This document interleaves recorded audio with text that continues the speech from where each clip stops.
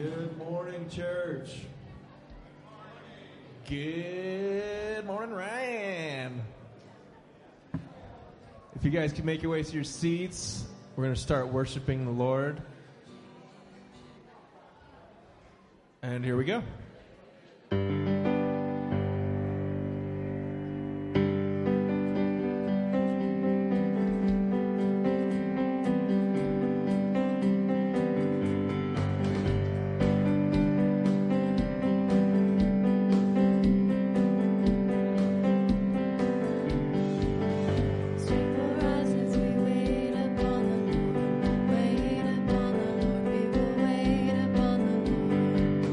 Strength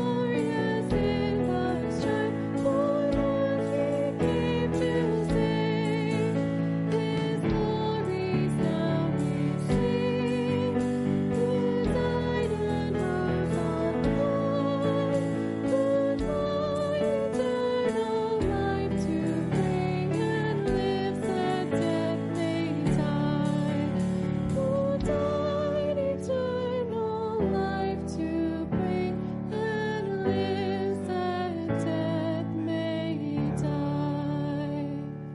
Lord, we thank you so much for this morning. We just lift up this service to you. We just pray that we are here with open hearts and open minds, and just and that we just receive all these wonderful blessings that you will give us today in your precious, precious name. Amen.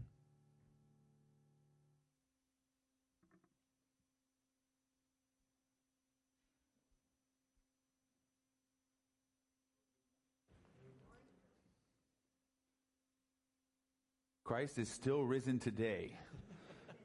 He's risen indeed. Yes, he is risen. He's risen indeed. Amen. We can do that on non-resurrection Sundays as well. But if you have your church bulletin, you can pull that out. And we just to cover a few things here this morning. We have had a reminder that the Lord is sovereign over technology this morning. The server for the live stream is having some hiccups, and the guitar feed is trying to be figured out right now. So bear with us in those things. The good news is we are still able to worship the Lord even when technology is not cooperating. Amen? I guess those on the live stream are having a little bit more trouble, but they're still able to worship, just not in witnessing the songs and the sermon with us. But if you open up your bulletin there, we have a lot of things going on, and sometimes there's certain Sundays that catch me off guard because I look at the bulletin and I was like, wow, that's next week. And it's always when the first day of the month falls on a Sunday. You're like, oh, next Sunday is May 1st, which means a lot of things. It means that our membership class, which begins May 1st and runs those first 4 Sundays during the equipping hour, that it begins next week. And I'll be teaching that. So if you are new here, if you are interested in hearing more about kind of the church culture, who we are, what we do, and why we do what we do, that would be a wonderful class for you to attend. You can attend that class without necessarily having to pursue membership beyond that, but we would encourage you to attend if you are new. We are also continuing in our study in our equipping hour class that meets here in the multi-purpose building. On how to study the Bible. That class is winding down and getting ready to switch over to kind of a Bible survey in the coming weeks. But we would encourage you to attend that equipping hour from 9 to 10 a.m. Each Sunday. You can tune in via live stream when the live stream is working. We also have a wonderful library of equipping hour classes from the past. I've had numerous people come up and ask me, have you ever thought about doing a series on this? And I say, yes, we actually have done that series already. And they're like, really? I say, yes, in the Equipping Hour library, if you go and look, you will find a lot of classes of things we've covered in the past. So I'd encourage you to check that out and familiarize yourself there. The next thing on the announcements is that the Titus 2 Women's Discipleship meets tomorrow from 6:30 to 8:30 at Meridian First Baptist Church in their fellowship hall. And I have been told that your homework load has decreased. They'll be covering chapter 7, but not chapter 8. And Carol also asked me to remind everybody that you are welcome to attend, even if you have not attended previously. You are even welcome to attend if you have not done any of the homework. And everybody said, amen. Yeah, all the ladies said amen. So we would encourage you to come. It's going to be a wonderful topic tomorrow evening, living in freedom in Christ. And it's important just to come and glean all that you can from what is going to be taught. And it will be a sweet time of fellowship as well. And men, we are on kid duty tomorrow evening. Do everything that you can to let your wife attend those evenings. And just a marker down on the Mark Your Calendar, the next Titus 1's gathering is a week from tomorrow on May 2nd. So just keep that in mind. Next Sunday, since it's the first Sunday of the month, we'll be celebrating the Lord's table together. And we also have our church potluck from 12:30 to 2. And you have information there about what to bring and who should bring what.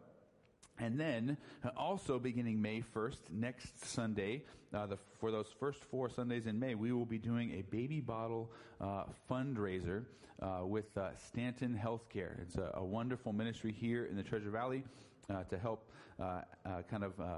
pregnant moms in need, and we'll be doing a fundraiser with them. We'll have baby bottles at the back at the end of the service next Sunday, and we would ask each of you to take one home and fill it with spare change or however you feel led to give in support of that ministry. And then on the 22nd of May, we'll collect those baby bottles and just a good way to support their ministry there. Other things on the bulletin there, you see the college and career game night will be Friday, May 20th. That'll be held at the Hayes home out in Nampa. It'll be a bunco night, so it should be a lot of fun to be a part of that. You can RSVP by contacting Christy with her email address there. All Church Camp is continuing to fill up. I believe all of the cabins have been signed up and reserved at this point in time, but there's still a lot of camping sites and RV spots as well. And there are some last year who also stayed at a local motel and then kind of came over. If you do Camp Ramada, if that's more your style, then you can sign up to sleep at one of those motels or rent a room there and then just come over during the day. It's a wonderful, wonderful time, and I would encourage you all to try and make it up there at some point during that weekend. And then just that reminder, there won't be any church service for ABF here on that Sunday morning. And then also just to keep on the back of your minds, on the mark your calendar, you see the 2 weekends after the All Church Camp that we will be meeting our worship service at Tully Park, which is if you make a right on Cherry and then go down to Linder and make another right. Tully Park is going to be that park on the right-hand side of the street as you go north on Linder there. We're going to meet there those 2 Sundays. And this is very important. There's going to be a softball game each of those Sundays afterwards. So if you need to start to warm up your arm, guys, how many of you are still a little bit sore from basketball several weeks ago? If you're going to participate in those softball games, you can start to warm up now. It'll be a sweet time of fellowship, and we'll have more information coming as that approaches. If you turn a couple pages over, you'll see that we are winding down our reading in Proverbs for this month, and we'll have a new reading plan next Sunday. You'll see information there about Ambassador Youth. I see that there's an ice cream social on Wednesday, May 4th. I may have to attend that. And then information on our growth groups. We'll also have information forthcoming. Some of you have asked what happens during the summer months when there is no growth group.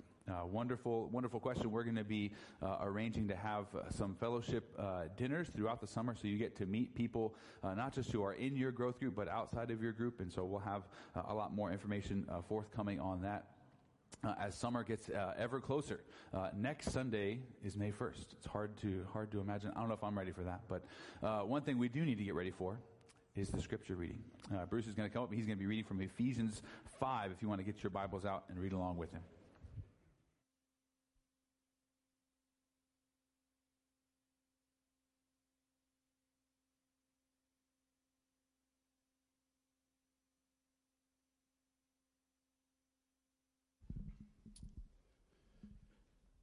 Ephesians 5, starting with verse 1. Therefore, be imitators of God as beloved children, and walk in love as Christ loved us and gave himself up for us, a fragrant offering, a sacrifice to God. But sexual immorality and all impurity or covetousness must not even be named among you, as is proper among the saints. Let there be no filthiness, nor foolish talk, nor crude joking, which are out of place, but instead let there be thanksgiving. For you may be sure of this, that everyone who is sexually immoral or impure, or who is covetous, that is, an idolater, has no inheritance in the kingdom of Christ and God. Let no one deceive you with empty words, for because of these things the wrath of God comes upon the sons of disobedience. Therefore, do not become partners with them, for at one time you were darkness, but now you are light in the Lord. Walk as children of light. For the fruit of light is found in all that is good and right and true. And try to discern what is pleasing to the Lord. Take no part in the unfruitful works of darkness, but instead expose them. For it's shameful even to speak of the things that they do in secret. But when anything is exposed by the light, it becomes visible.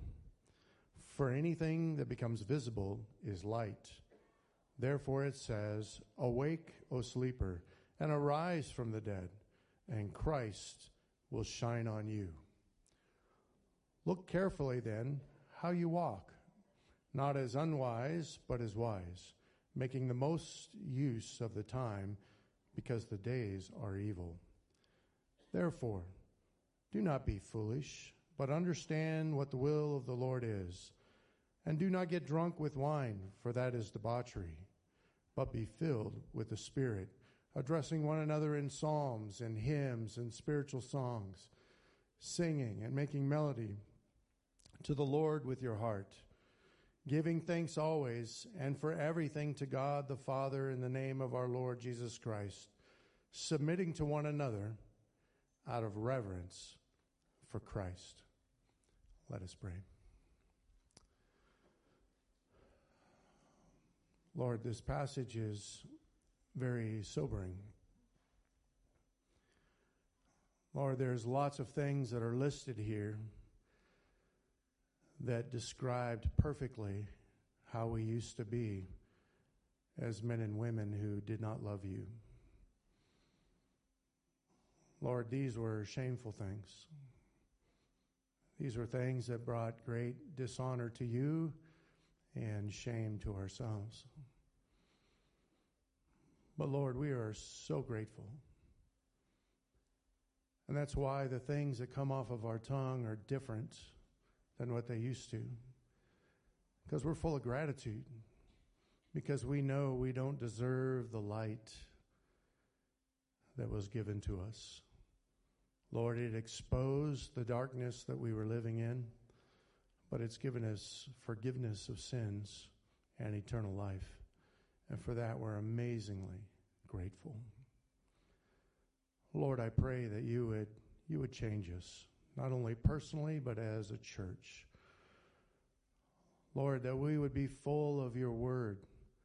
Lord, praise, thanksgiving would be what rolls off our tongue, because you are in the forefront of our minds. Lord, I pray that we would not only give you praise, but as you commanded us, Lord, that we would love one another and put the interests of others before ourselves. Lord, we know we can't do this apart from your indwelling Spirit, for whom we give thanks. Amen. Please stand as we continue worship in your great name. It's a newer song here at Ambassador, so if you want to listen and meditate on the words, feel free. Here we go.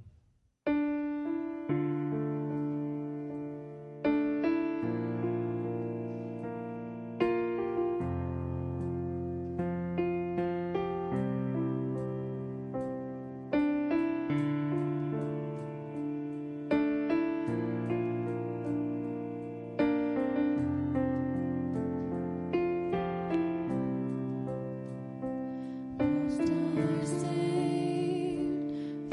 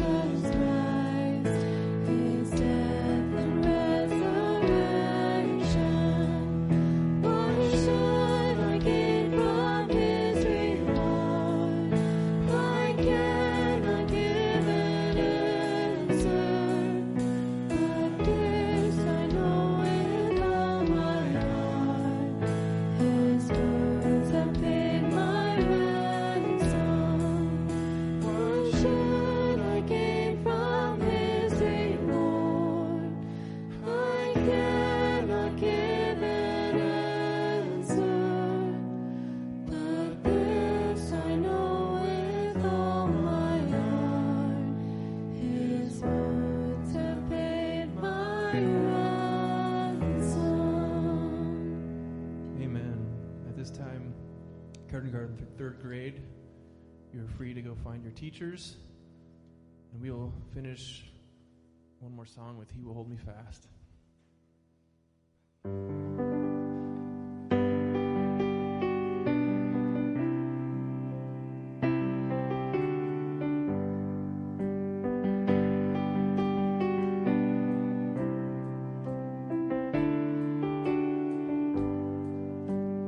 When I fear my faith will fail, Christ will hold me fast. When the tempter would prevail, He will hold me fast. I could never keep my hold through life's fearful path, for my life is often cold. He must hold me fast. He will hold me fast. He will hold me fast. For my Savior loves me so. He will hold me fast. Darkest night, Christ will hold me fast. Justice in His holy sight, He will hold me fast. He'll not let my soul be lost. His promises shall last, but by Him the such shall cost. He will hold me fast. He will hold me fast. He will hold me fast. For my Savior loves me so. He will hold me fast. For my life He bled and died. Christ will hold me fast. Justice has been satisfied. He will hold me fast. Raised with Him to endless life. He will hold me fast till our faith is turned to sight. When He comes at last, He will hold me fast. He will hold me fast. For my Savior loves me so. He will hold me fast. He will hold me fast. He will hold me fast. For my Savior loves me so. He will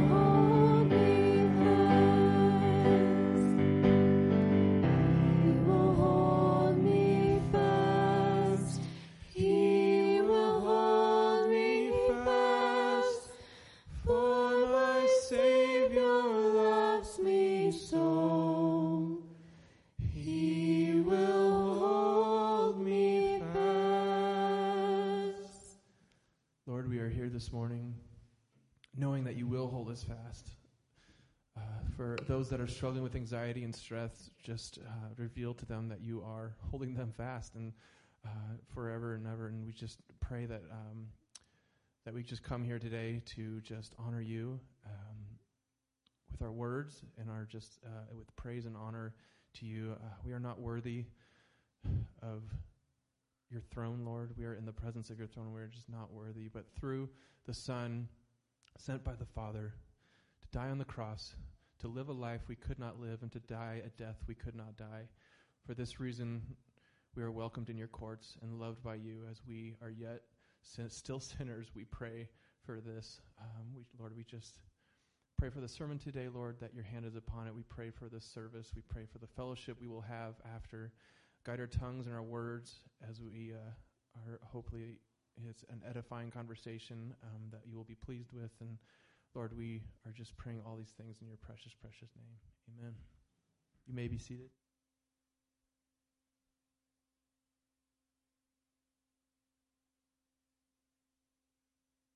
Such sweet truths in that song, right?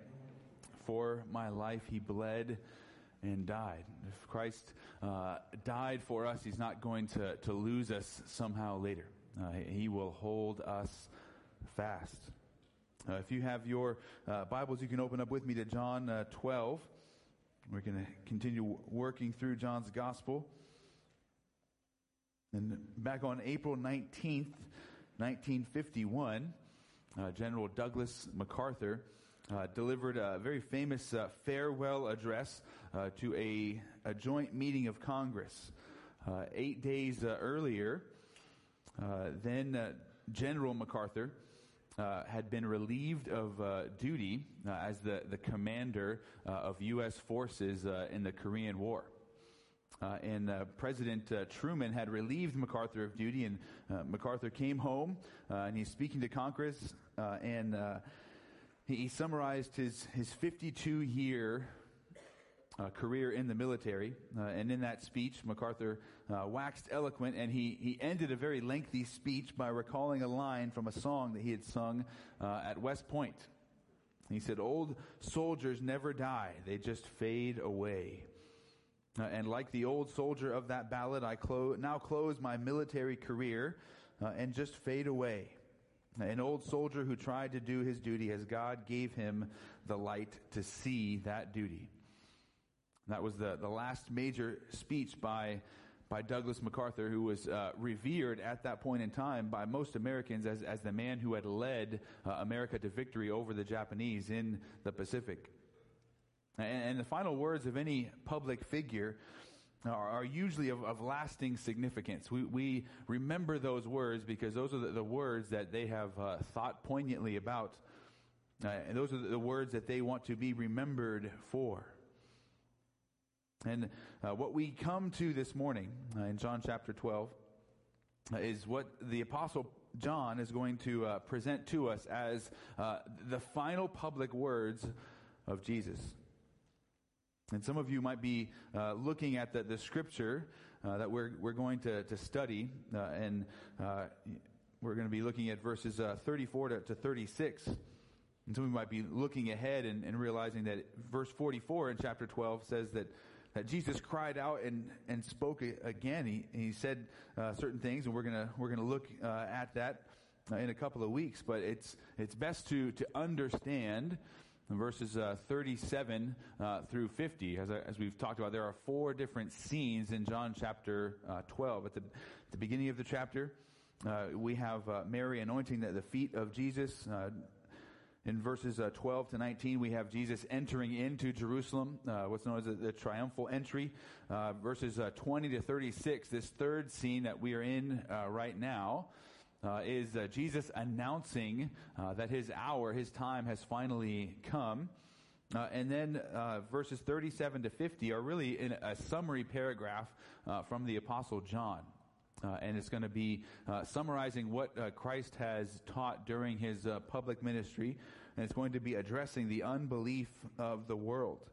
And these types of summary paragraphs are seen earlier in John's Gospel as well. There were 2 of them in John chapter 3. If you remember way back when we studied those passages.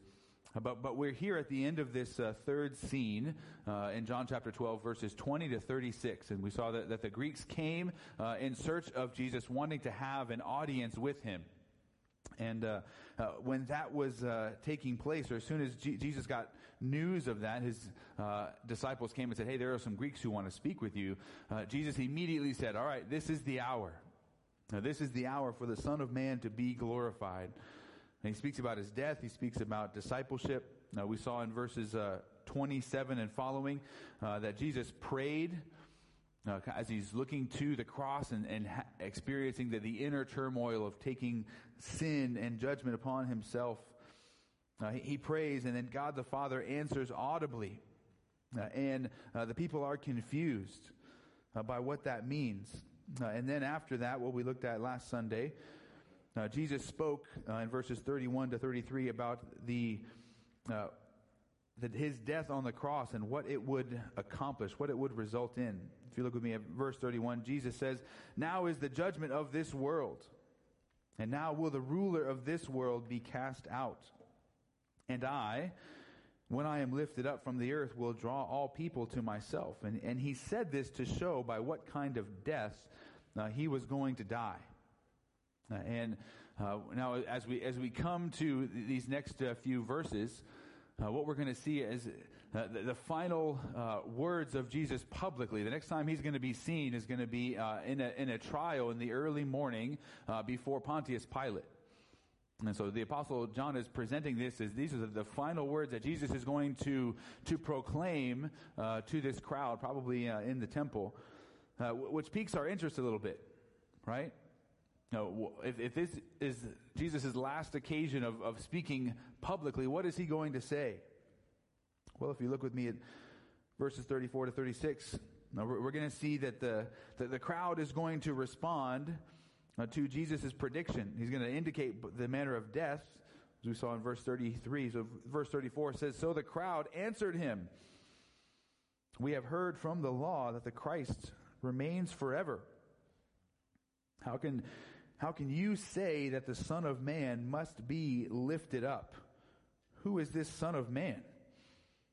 And so Jesus said to them, 'The light is among you for a little while longer. Walk while you have the light, lest darkness overtake you. The one who walks in the darkness does not know where he is going. And while you have the light, believe in the light, that you may become sons of light.' When Jesus had said these things, he departed and hid himself from them."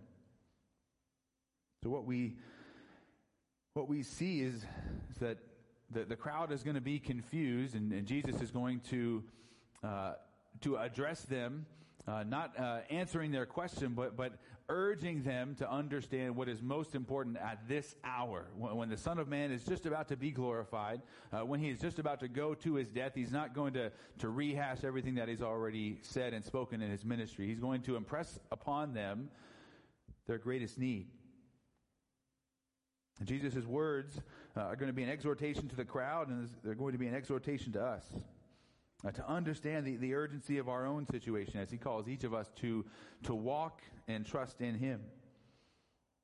But why is it that Jesus is presenting this as such an urgent situation to the crowd? And why is this still urgent for us in the 21st century?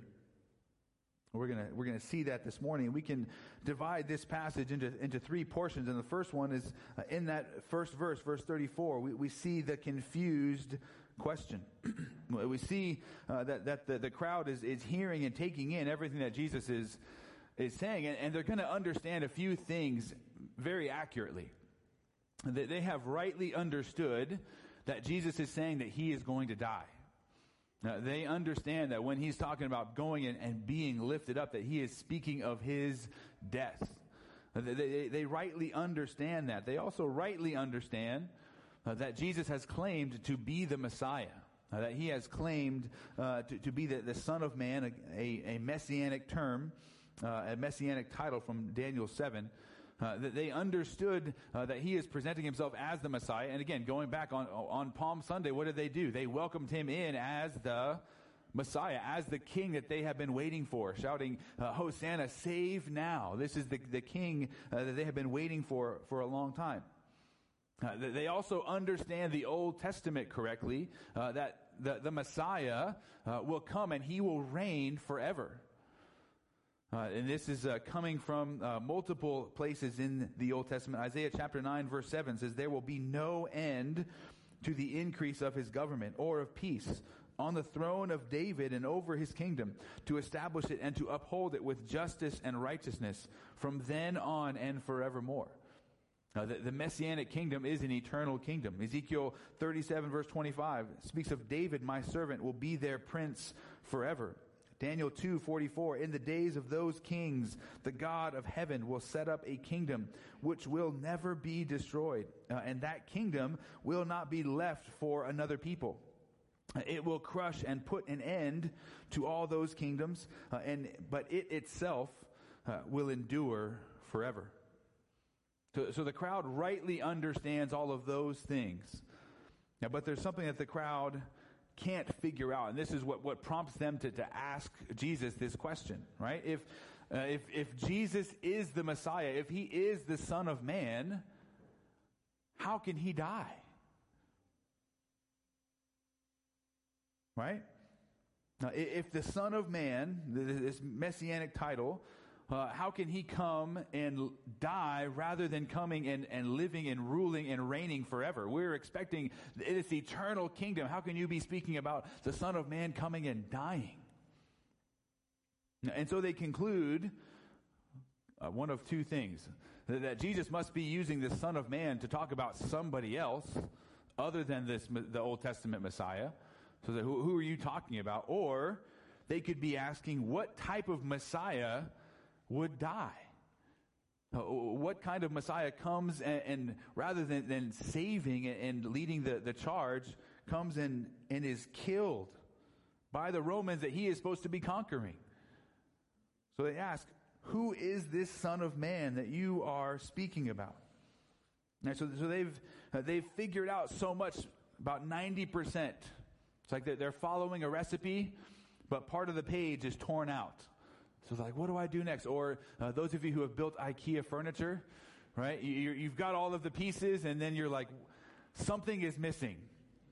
One little component, and then I can't build anything else. And that's kind of how they feel right now. They have all of this information, and they're trying to make sense of it, but just it's a head scratcher to them. Because there's one missing piece of their comprehension of Jesus and the Messiah. And that missing piece is that the Messiah comes not once, but twice. This was something that was taught in the Old Testament in a very concealed way, and it's one of the mysteries that is made and revealed or made clear in the New Testament. Where is this taught in the Old Testament and made more clear in the New Testament? Well, Isaiah 61, verses 1 and 2. If you turn back there with me, just briefly. One of the servant songs in Isaiah, the final one, it says, the Spirit of the Lord God is upon me, because the Lord has anointed me to bring good news to the poor, and he has sent me to bind up the brokenhearted, to proclaim liberty to the captives, and the opening of the prison to those who are bound, and to proclaim the year of the Lord's favor, and the day of vengeance of our God, to comfort all who mourn. Verses 1 and 2 are key. That the servant's song extends beyond that into verse 3. But now if you turn over to Luke chapter 4, you'll see that there is an early portion in Jesus' ministry where he is in Nazareth. Luke chapter 4 verse 16. Because he came to Nazareth, and where he had been brought up, and it was his custom, he went to the synagogue on the Sabbath day.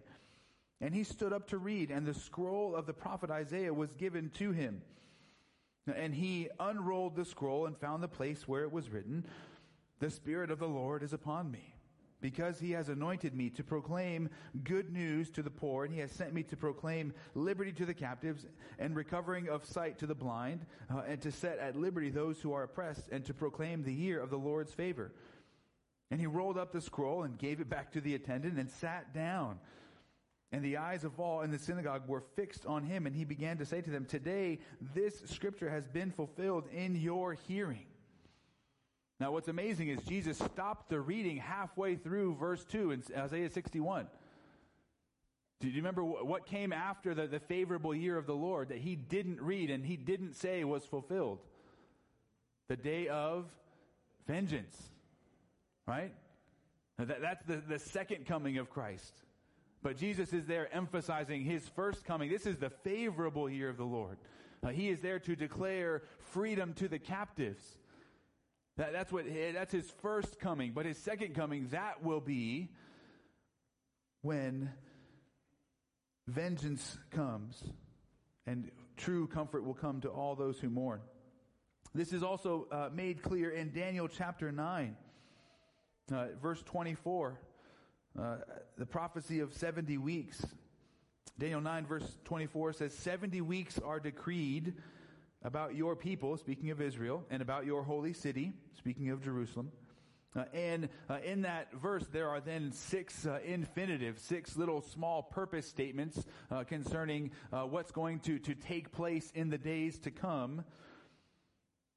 So there's 6 infinitives, and the first 3, you see, to finish the transgression, and to put an end to sin, and to atone for iniquity. Those first 3 are fulfilled at the first coming of Jesus. And the second 3 that are listed there will be fulfilled in the second coming of Jesus. To bring in everlasting righteousness, to seal up both vision and prophet, and to anoint a most holy place. In Hebrews chapter 9, verses 27 and 28, there is a distinction made concerning Christ as the Messiah. Hebrews 9:27 says, just as it is appointed for men, or for man to die once, and after that comes judgment. And you and I, all of us will die how many times? One time. But verse 28 says this, so Christ, having been offered once to bear the sins of many, will appear a second time, not to deal with sin, but to save those who are eagerly waiting for him. Now, the first time Jesus came was to pay the penalty for sin. The Jews expected a triumphant and eternal Messiah who would come and immediately establish his rule and reign. But if he does that, all of humanity is still separated from God in our sin. Jesus came and died. He came the first time as the suffering servant who would give his life as a ransom for many. And it is the second coming of the Messiah when he will come as the conquering king who will judge the world and establish a kingdom without end. And so the crowd is struggling to figure this out. How can the Messiah die and have an eternal kingdom? Well, he doesn't come once, he comes twice. And you look at this and you say they're struggling because they're not rightly understanding the Scriptures. And in one sense, a misunderstanding of Scripture is at the root of many of our problems and situations in life. Now, there are a good many of us who struggle in this life with doubt, with confusion, with sin and temptation because we are not fully understanding what God's Word teaches, or as Bruce taught in the equipping hour today, which I would encourage you to go listen to. We cannot act upon or believe what we don't know. So spiritual growth, sanctification begins with knowledge, but it's a lot more than knowledge. It must exceed knowledge. We have to move from knowing the right answer to being convinced that that is indeed the right answer, and that we are willing to act upon what we know. That necessity of faith. But here the crowd is not understanding what the Bible has taught in its fullness concerning Jesus. And it's not to blame them, because this was hidden and veiled in a mystery. And it's going to be made clear in the New Testament. But what we need to see here is that the solution to many of our struggles in life is that we need to run to the Scriptures. We need to run to the Bible, and we need to take it into our hearts and into our souls. As we've been reading this month in the book of Proverbs, right? A lot of contrast between the wise and the foolish. How many times have we begun to see it? Just reading this month, you're like, oh, Proverbs says that's foolish, and I do that. Right? I do that all the time. And you begin to see and grow in wisdom. But you had to know and see and understand. Then you can begin to act upon that. There's a piece of missing information in the crowd's understanding here. But Jesus doesn't take the time, as the crowd brings this to his attention and they express their confusion, Jesus doesn't take the time to sit down and do a lengthy Bible study with them. He doesn't go to Isaiah and talk about, well, the Messiah is actually going to come twice, and so I'm going to die here, but I'm going to return later. He doesn't do that because he's already done that. He's already gone through all of those things. And how has the crowd responded? With unbelief. They have not heard and received all that he has taught. And so rather than going into what the crowd is asking about, Jesus is going to address them concerning what they need to hear most. This is what we see in the second portion of our passage. Verse 35 and the first part of verse 36, we see the urgent commands. If you look at those verses with me, Jesus begins, he says to them, the light is among you for a little while longer. And he begins by establishing the urgency of the situation. When you see the light in John's gospel, it pretty much is always a reference to Jesus himself. The light of the world is Jesus. This is a recurring theme in John's gospel, going back to chapter 1, verse 5. The light shines in the darkness, and the darkness has not overcome it. John chapter 3, verse 19. And this is the judgment. The light has come into the world, and people loved the darkness rather than the light, because their works were evil. John chapter 8, verse 12. Jesus spoke to them, saying, I am the light of the world. Whoever follows me will not walk in darkness, but will have the light of life. So, what Jesus is emphasizing here, he is the light of the world, but there is a time when the light will no longer be with them and among them.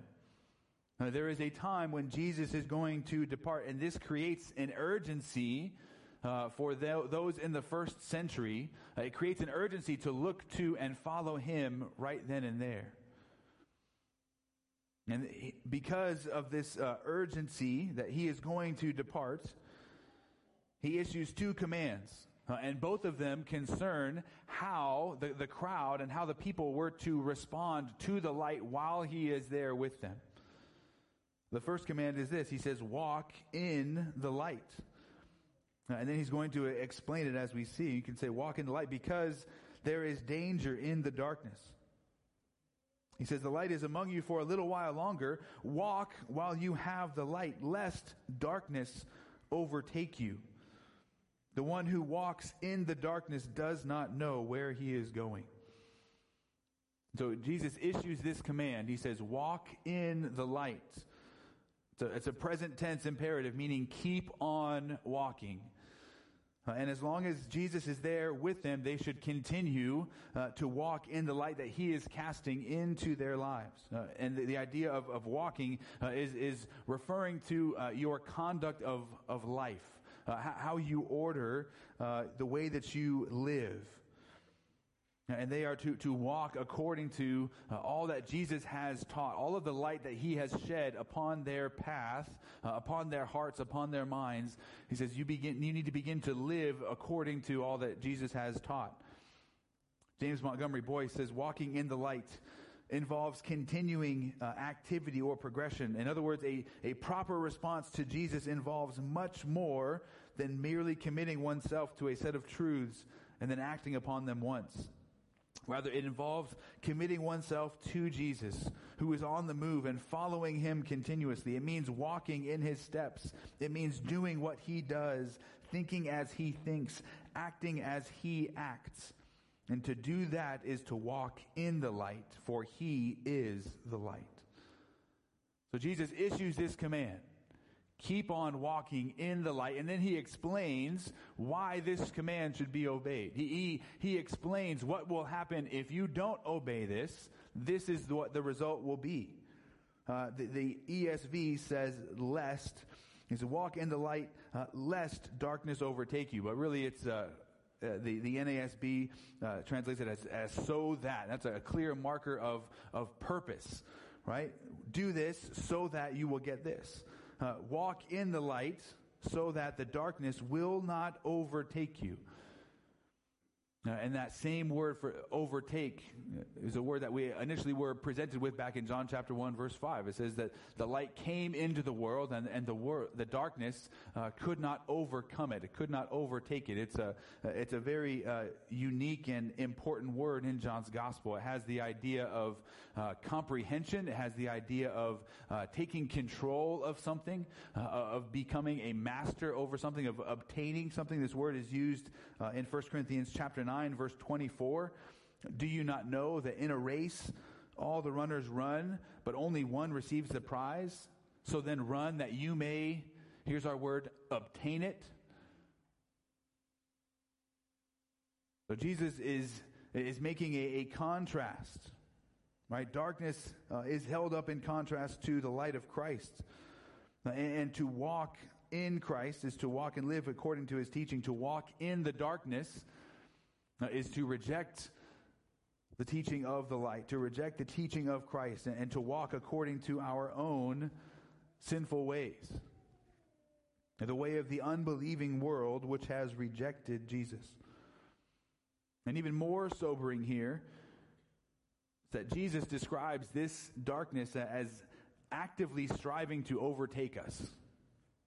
Now, the darkness of this world is always chasing us. You didn't realize that you were in a chase scene throughout your entire life.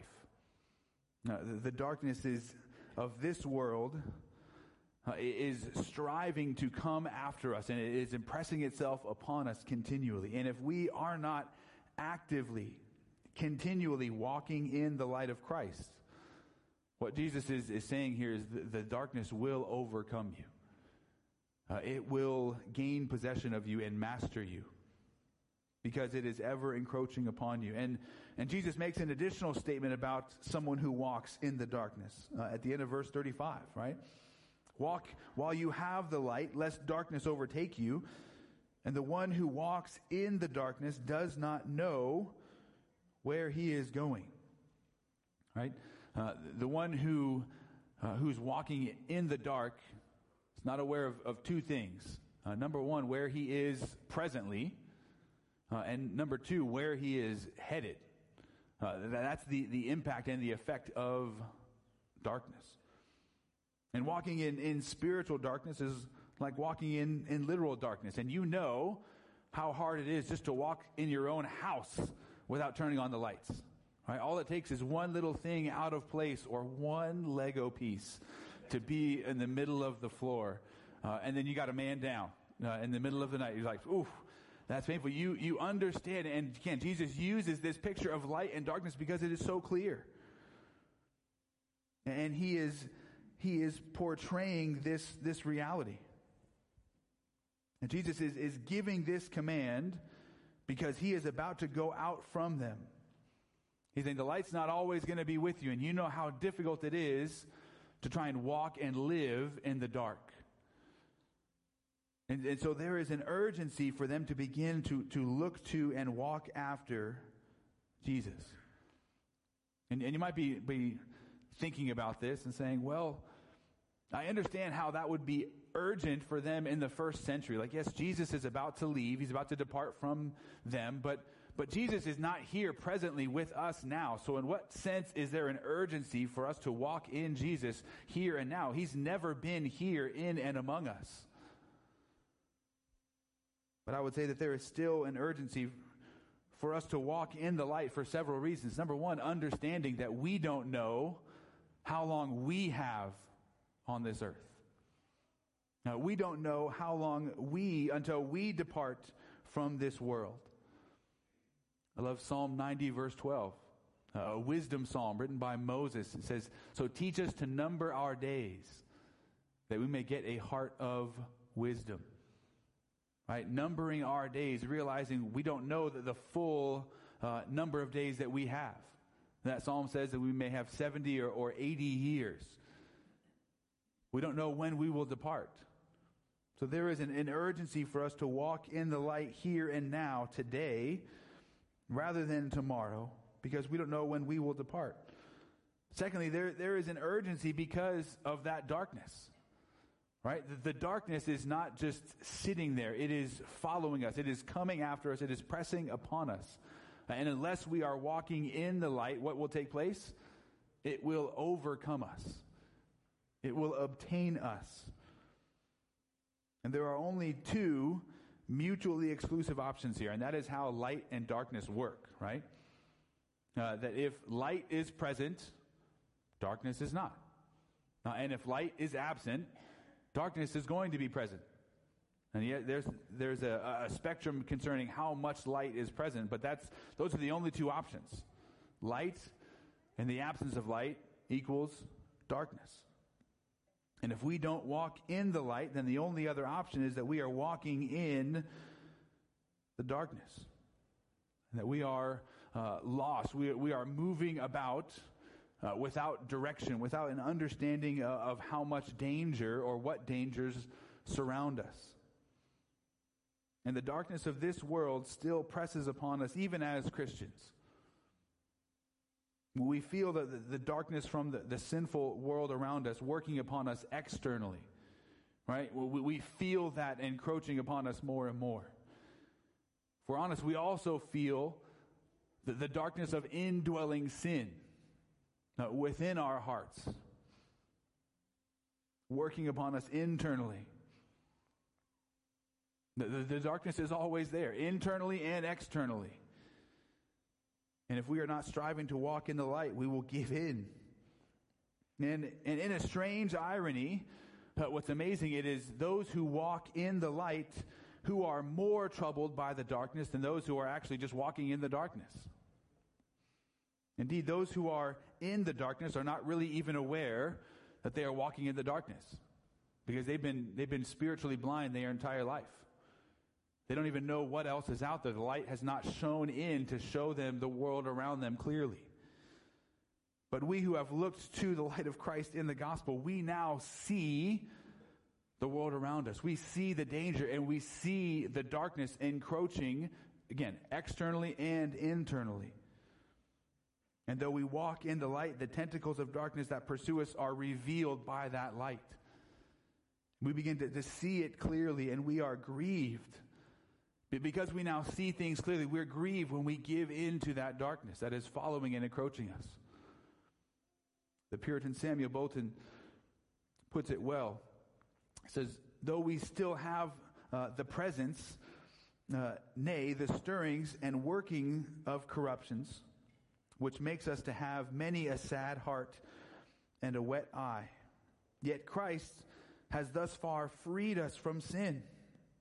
It shall not have dominion, and there may be the turbulence, but not the prevalence of sin.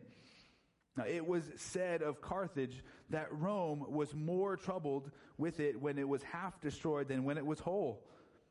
And so a godly man may be more troubled with sin when it is conquered than when it reigned. Now, that's the result of living and walking in the light. That we are more afraid of the darkness once we have been in the light. And that even though the darkness presses upon us and we feel it pursuing us, we have to remember that we are guaranteed the victory. Just go back a little bit to what we looked at last week in verse 31. Right, now is the time. Now is the judgment of this world, and now will the ruler of this world be cast out. He is the prince of darkness has been defeated. We looked at that last week. He's now fighting from death row. And we are guaranteed victory over him and victory over sin. Romans 6, verses 5 through 7. For if we have been united with him in a death like his, we shall certainly be united with him in a resurrection like his. We know that our old self was crucified with him in order that the body of sin might be brought to nothing, so that we would no longer be enslaved to sin. For one who has died has been set free from sin. So we are guaranteed to never be overtaken by the darkness that is coming after us. But here is the key. What command are we given here? To keep on walking. The other day, I took my sons out in our neighborhood to do our bikes. And earlier in the day, my wife had taken them on a long walk. And so my 5-year-old son, he's on a big boy bike now, and he's just going along. But my little 3-year-old son, after the long walk, and this is the second time out that day, he's lagging behind, right? He's on his little balance bike. And numerous times that afternoon, he just stops. He's tired. He's discouraged. He feels like I'm getting further and further away from him. And he just stops. And then he cries out, "Dada, wait." And I say, "Son, you have to keep going. Even if you're going slowly, even if you're taking little itty-bitty steps on that balance bike, you got to keep going. You have to continue walking after me. If you stop, that's where the separation is going to begin. To just keep coming and following after. And that's what we have to do. We cannot stop. We must keep walking. Puritan Thomas Brooks says this, "Remember this, that your life is short, your duties many, your assistance great, and your reward sure. Therefore, faint not, hold on and hold up in ways of well-doing, and heaven shall make amends for all." But we have to keep pressing on. We must continue to walk in Christ. Now, that's the first of the urgent commands that Jesus gives to the crowd here. Walk in the light because there is a danger in the darkness. But then he gives a second command. He says to trust in the light because we become like what we worship.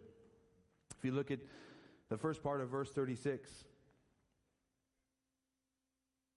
it says, "While you have the light, believe in the light, that you may become sons of light." So all of this is structured very much like the first command. It is a present tense imperative.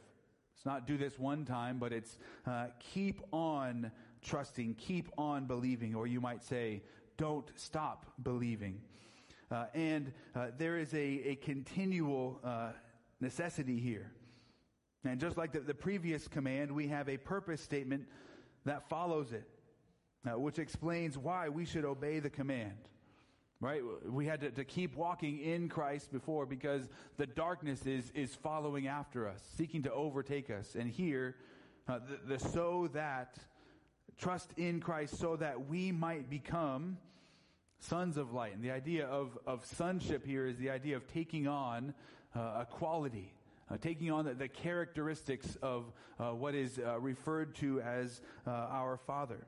Back in John 8:44, Jesus speaking to the religious leaders, he says, "You are of your father the devil, and you do the will of your father's desires." That's the idea of sonship. But Jesus calls the crowd to believe in the light so that they would become sons of light, so that they would take on the characteristics of the light. And this is once again we see that this all important principle that we will become like whatever we are worshiping. Whatever it is that we are following after and looking to, we are going to naturally begin to imitate that. G.K. Beale puts it this way: why do human beings have this intrinsic tendency to reflect images around them? Genesis 1 and 2 supply the reason. God made man and woman to be creatures who imitate. Now, originally, they were created to reflect the image of their Creator. However, when they sinned, they decided not to conform their life to God's image, but to the image of the serpent's sinful and deceptive character. And ever since, the human tendency has been to reflect part of the creation rather than the Creator. Consequently, a person's character is never in neutral. It was not created to be. One is being conformed either to some earthly image or to God's image. Romans 12:2 says that either you are being conformed to the world or you are being transformed into the image of God by the renewing of your mind in His Word. Right? There's no middle ground between light and darkness. There's no middle ground between being conformed to the things of this world or being conformed to the image of Christ. It's an either or. And we as human beings are natural imitators because we were created to be imitators. And if you need to be convinced of that, just think of your last haircut. Okay? Some of you have worn your hair with the same style for a long time. But think about, when did you initially get that first haircut of that style? Why did you get it that way? More than likely, where did you see it? On someone else. You say, hey, I kind of like that. Let me imitate that. If you were to look back at pictures of yourself in high school, you probably cringe, right? Right? You look at your haircut, you look at the clothes that you were wearing, and at that moment in time, whenever that picture was taken, what did you think about yourself at that point in time? You were styling, you were cool.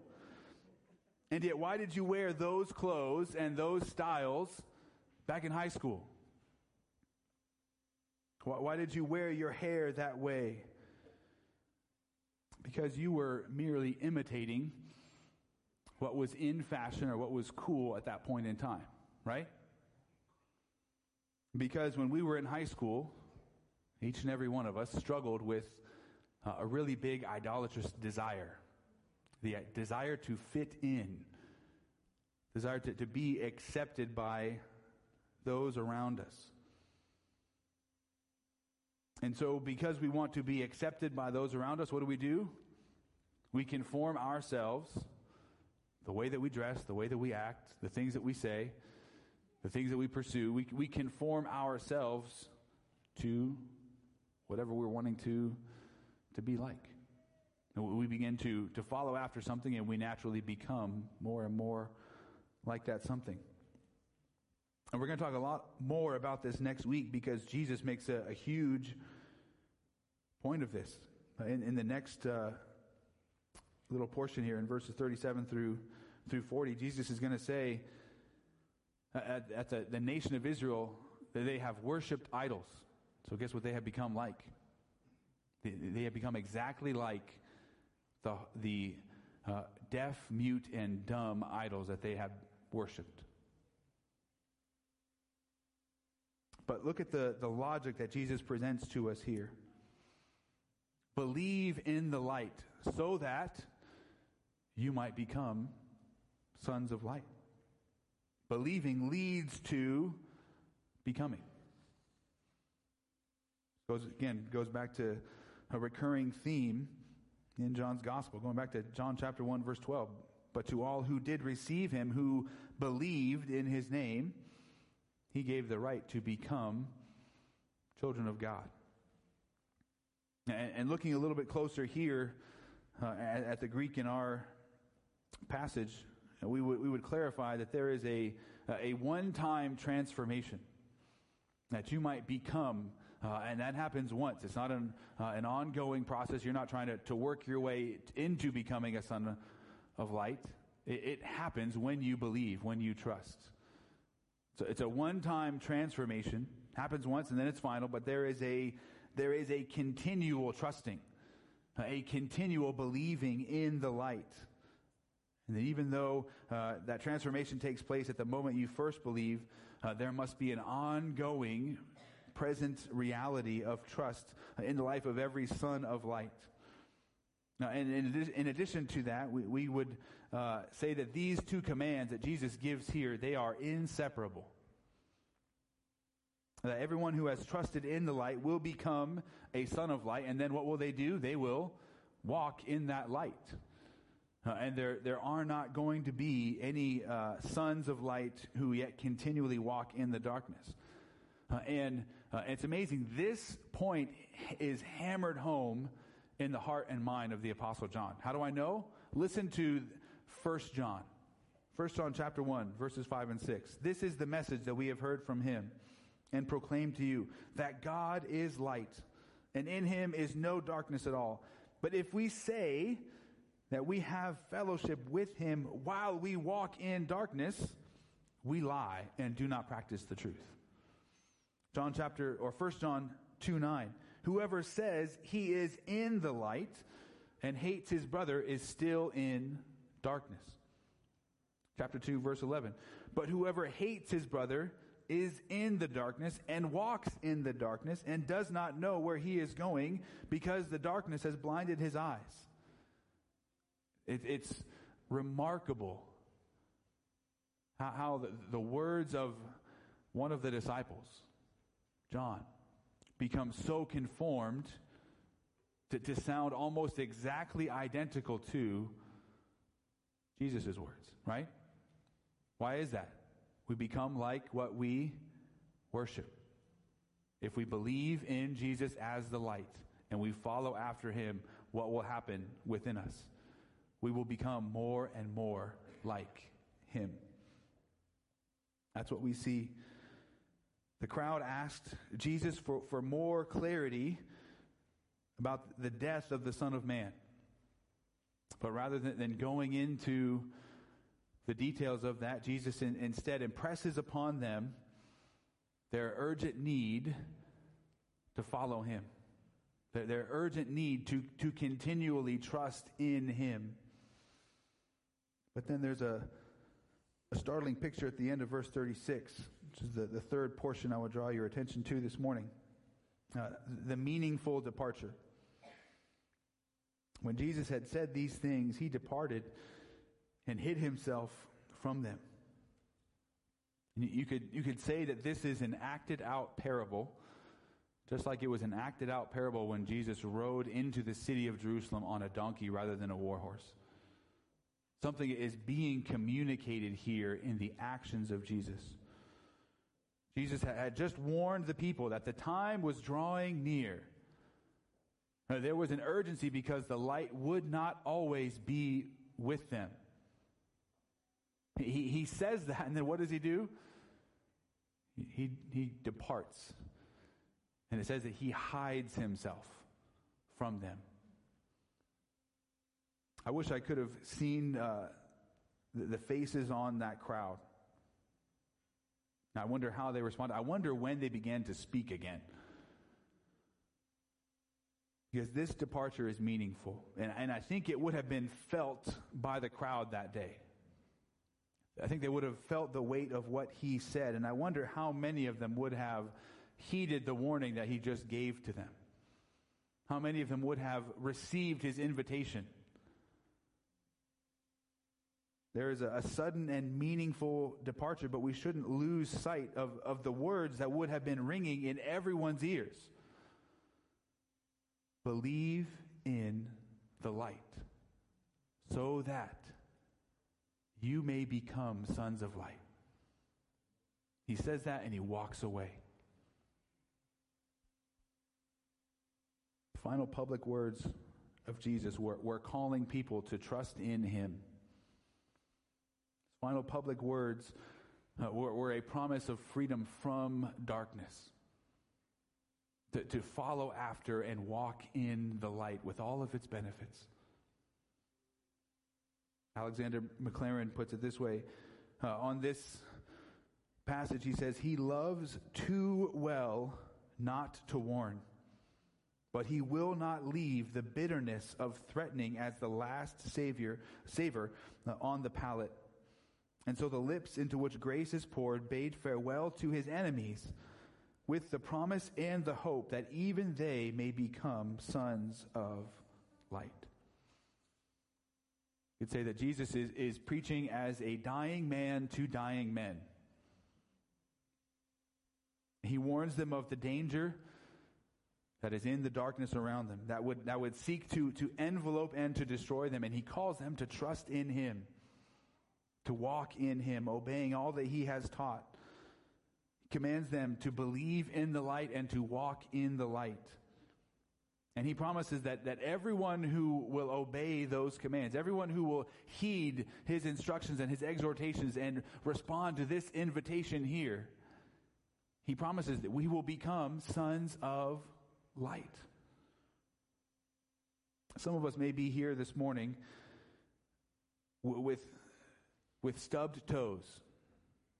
And a wondering in our hearts. Why do I keep stubbing my toes? Why do I continue to keep tripping over things? And some of us need to examine our lives. And I'm not saying that every time we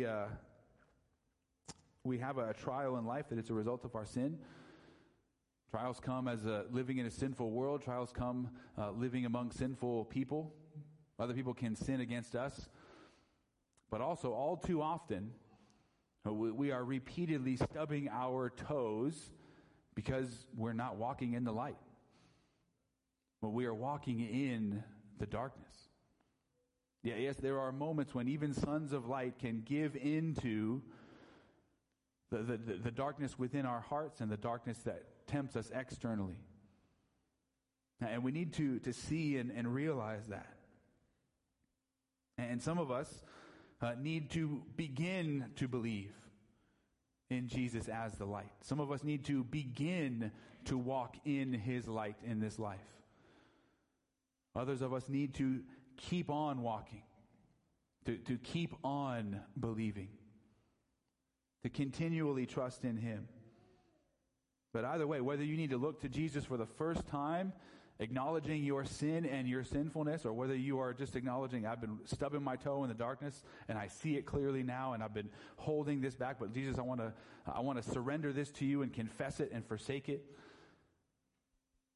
The prescription for all here this morning is to look to Jesus in faith, to keep on trusting in him, and to keep on walking in him.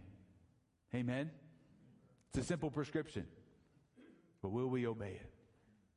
Let's go to the Lord in prayer.